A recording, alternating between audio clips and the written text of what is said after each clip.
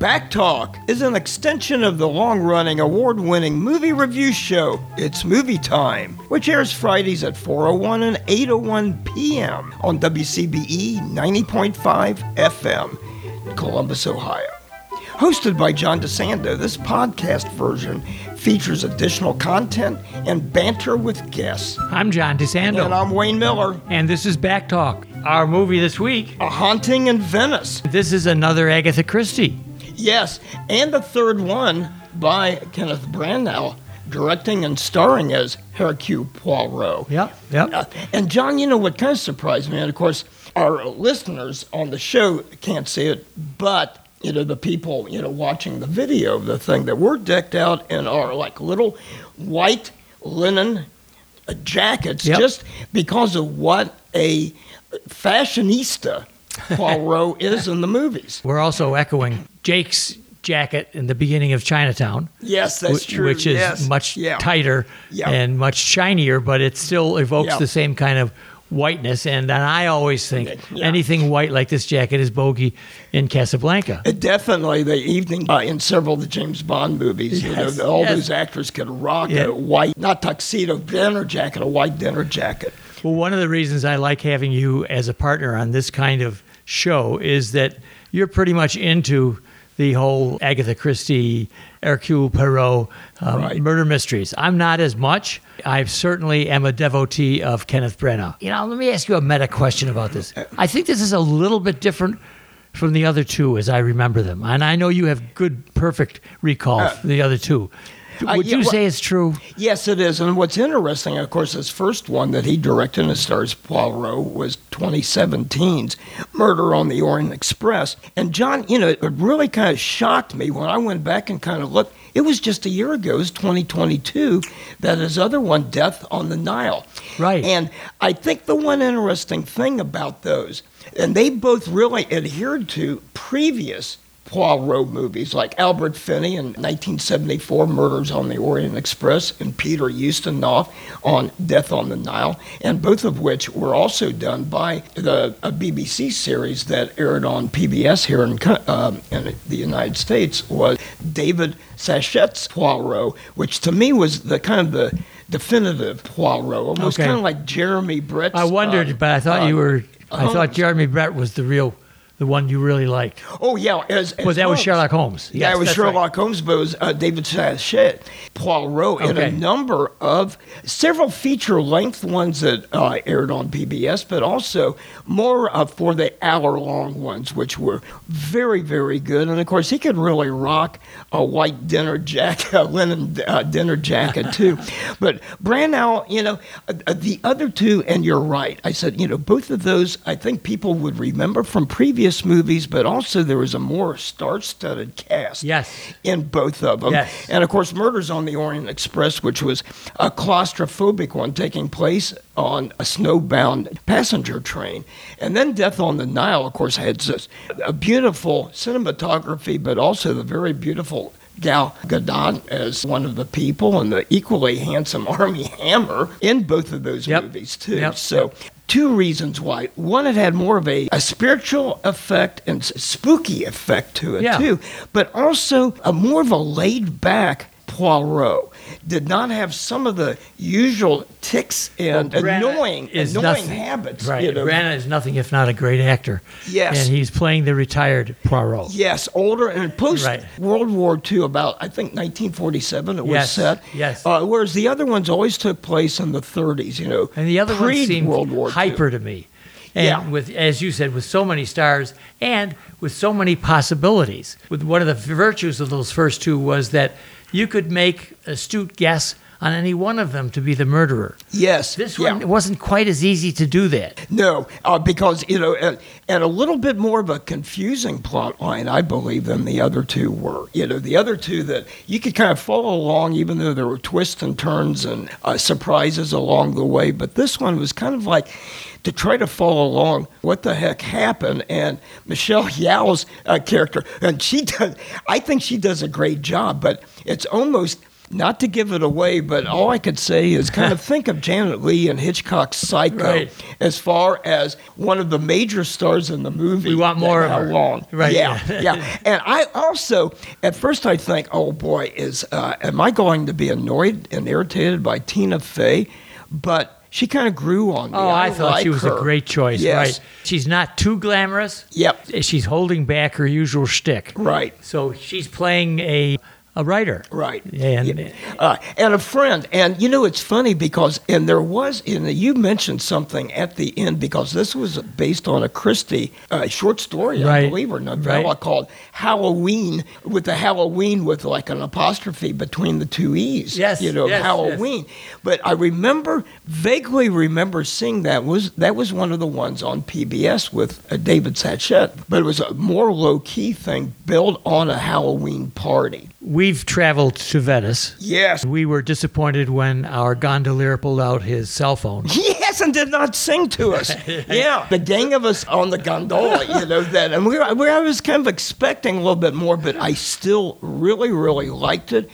And I'd say if one thing that I would recommend, I was going to save this to the end, but I'll put it in now, that I would recommend this for anybody who's been to Venice or has thought about going to Venice. I really, really liked the scenery there of Venice and the canals and some of the monuments and various other things there that I really, really liked. Branagh caught the decaying atmosphere of Venice with his dark lenses and with very little happening on the canals. Yes, and you see some scenes of it looked like either some soldiers in the background, maybe on leave, so you still do get kind of the sense that it is closely after World War II. But the other thing that I'm going to throw out there, since you had asked about what differences between this one and the other two Poirots that Branagh did, I kind of liken, compared to all the other Poirots, Branagh was a more action-filled type of character of Poirot in the first two. Not so much this time, but I remember the first two kind of reminded me of Robert Downey Jr. as Sherlock Holmes and how he is a much more physical type of character than the Holmes that we came to expect. And I think Branagh did that in the first two movies too. Consider the title, A Haunting in Venice. Yes. This means Branagh is picking off of some of the Gothic tradition. He is doing a great job with that, but it is less of an exciting Christie mystery. Yeah, except for those who kind of, as I sat there in that one scene during the kind of the seance during the Halloween party, I'm thinking, is this going to be kind of like The Conjuring, or Annabelle, all those spooky ghost-ridden things, and especially and Branagh really has quite a flair in his direction, especially as the camera is whipping around and Michelle Yeoh's character spinning out of control. I also noticed more close-ups than ever. Yes. And I always wonder when a director makes that kind of a decision. Yes, what he's aiming for. Yeah, and of course I kept kind of looking at Tina Fey's little scar on her chin that I think I told you later that she was asked about that and declines to talk about what caused this little scar on her chin. Branagh brought in a good twist in the end. There are people who love these murder mysteries. Yep. And they love to have a little bit of a twist. I know guys like you can figure it out early, and once in a while I can a bit. I'm saying, I wonder if that person is the murderer. Yeah, particularly, what was going on. But as with a lot of those movies, and I always kind of liken Poirot to the end, the Charlie Chan movies. When Chan gathers all the usual suspects, and then he lays out, and he talks about various clues that, where in the heck did he pull that out of? A Haunting in Venice. Kenneth Branagh, a movie that you and I enjoyed well, particularly because our publicists gave us a free drink as well at our screening. We had masks free. You can't go wrong. I mean, a little free giveaway mask, as well as a free drink. Since there were maybe only 4 or 5 of us, Kevin with his mother. Yeah, Kevin and his mother. George and Hope. Yep. And there were several others. I'd say maybe we had about 10 there for this press screening. So no more than go regularly to the theater. And she kept saying, take as many of the masks as you like. I was kind of hoping maybe another drink, which probably would have been dangerous. dangerous for me, though. You know that I want to talk a little bit about Kenneth Branagh. Yes. And I'd like to just point out some of the actually brilliant films that he has been involved in. And as a director, his 1989 Henry V is just about the best could ever. That Battle at Agincourt is just so fraught with sorrow. My favorite of his comedies in 1993 was Much Ado About Nothing. Yes. Another Shakespearean one. Yes. And we had mentioned that the other day when we were talking about Denzel Washington and The Equalizer. Yes. That he played the prince in that one. And maybe just 2 years ago, you're talking about what happens, and we barely know it, 2021, he almost won the Oscar for Belfast. Yes. A fine movie. A fine movie and a kind of an autobiographical movie, too. Yeah. But can I throw in one out if you allow me to throw one more. I'm just trying to get mine in before you start. Okay. 1994. Yep. And I wouldn't ordinarily think about him because I'm so much more attuned to his literate side. But this is literate, 1994, Frankenstein. Oh, my goodness, yes, that he not only directed, but also he played Baron von Frankenstein. Yes. And very good. And Bonham Carter or whatever played good. Oh, my God, the bride that he tried to bring back to life.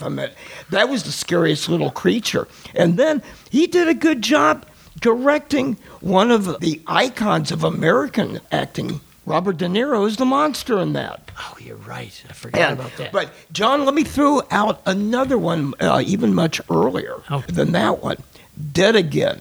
A movie with his wife at the time, Emma Thompson. Yes. And also a very funny cameo by Robin Williams in that. And Derek Jacobi. A stuttering Derek Jacobi in that. Very good. Yes. I would recommend that. And that had one thing, a kind of similarities, John, with the Haunting in Venice, where as he's laying out all the clues to how he solved the case, kind of the flashbacks to some of the evidence he was talking about that was filmed in black and white.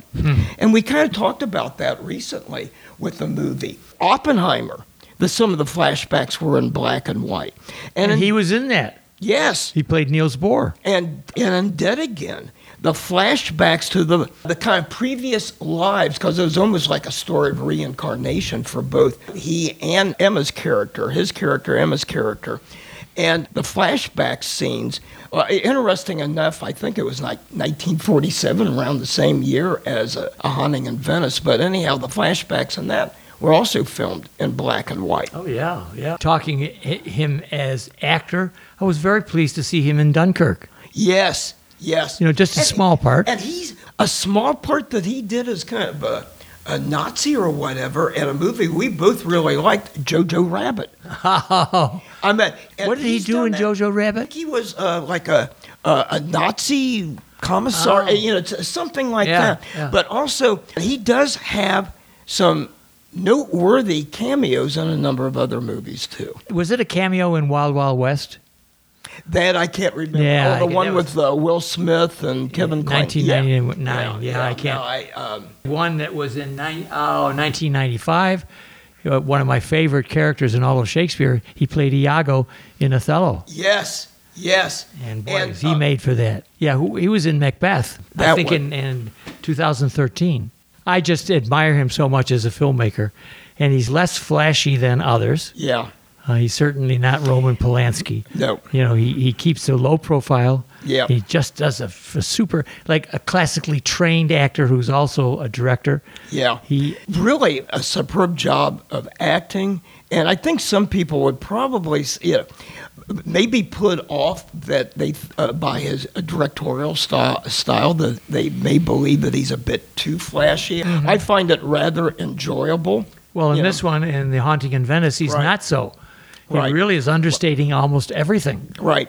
And I think that's effective. You said close-ups, but also camera angles, and as well as the overhead shots. Because I remember that in the Murders on the Orient Express that I remember at the time telling our friend Audrey, we were watching, and I said, wow, what a great use of an overhead shot looking down on the train compartment where the murder took place. I thought that was good. But John, one reason I like Branagh as Poirot is that thinking back at some of the other ones, like early as I think 1966, the Alphabet Murders that was based on Christie's ABC Murders with Tony Randall as Poirot, and there was just a bit too much humor and slapstick, which I also, it's one thing, and he does not have, he has some quirks, but it's not annoying quirks. Like, I found Peter Ustinov's portrayal of Poirot in the 1974 Murders on the Orient Express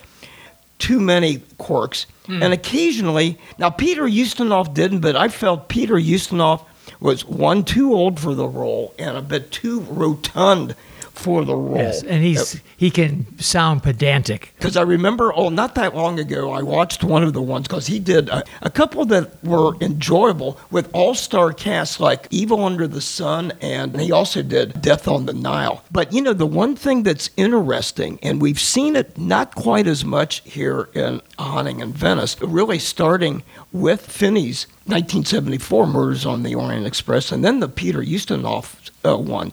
An all-star cast, a big all-star cast like Murders on the Orient Express. My God, that you had Ingrid Bergman, who won a supporting role Academy Award for that one. Lauren Bacall, number of Sean Connery, Jacqueline Bisset, Martin Balsam, really Vanessa Redgrave, Michael York, a really kind of interesting one. That you're making a point that's really I find important. There is a difference between one that's larded with stars, yes, and one that isn't. This one that we're talking about, A Haunting in Venice, is not larded with stars. Exactly. Not like the first two ones that Branagh did. I'm seeing a difference. That's a major difference. Well, and it could be kind of like maybe real, because that's a very interesting point, because one thing, I think the acting was quite good in this, and sometimes in some of these movies that are just overloaded with stars, they almost a bit campy in their portrayals. Yes. And I think maybe I didn't find that quite as much in the first two Branagh's Poirot movies. I thought the acting was good in that, but here, I think it was the acting was good, and we weren't distracted by the star quality. And that's a great verb. You're right, distracting. Exactly. This one, we could concentrate on what's happening. Right. He's not transparent about it. He's making you work every bit of the way. And I think there are very few people who would have guessed who the murderer is. Right. He has been playing it very close. But then, after all, we talked about his Poirot is retired. Yes, and he did not. And it's funny, one of the early scenes, he's leaving his apartment there in Venice, and all these people are chasing after him, and this one guy in particular. The movie ends with Poirot finally inviting this guy in to listen to his problem. It's kind of like all these people are bugging him to help solve cases, and he really just wants to be in retirement. He's only pulled into this thing by Tina Fey, who had one of the best lines in the movie, because she wanted to go to this Halloween party that was going to have a seance that Michelle Yeoh was going to be would be doing, and she said, I could always point out a fake because I'm the smartest person I know. Yeah. So I thought, if I can't point out this fake, I'll go to the second smartest person I know, you, Poirot, and which I thought was a great line. And he had mischievous, he wasn't offended. He had a mischievous grin. So I think that added to it, the close friendship. Well, consider that this is one of the first times where he actually faces the occult.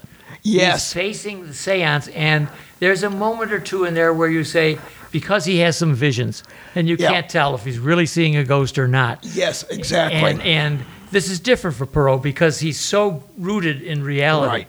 And you get kind of a sense, too, that there's a backstory in his earlier life. Well, there was, isn't there? Yeah. Yeah.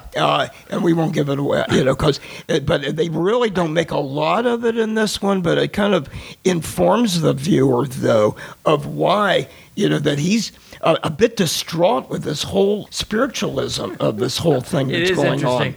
And there are moments when you wonder, does he maybe believe in this occult or not? Yeah. And so that adds another dimension to the film. Right. That he works very well with. So I think if you want to have an interesting evening Yep. at the movies with a couple other people, and sometimes it can be just like your own private screening. Yeah, unfortunately, as we find sometimes, but I recommend to anybody who likes murder mystery that there's going to be solving to be done. That's what like I mentioned earlier about the Charlie Chan movies. He pulls everybody in.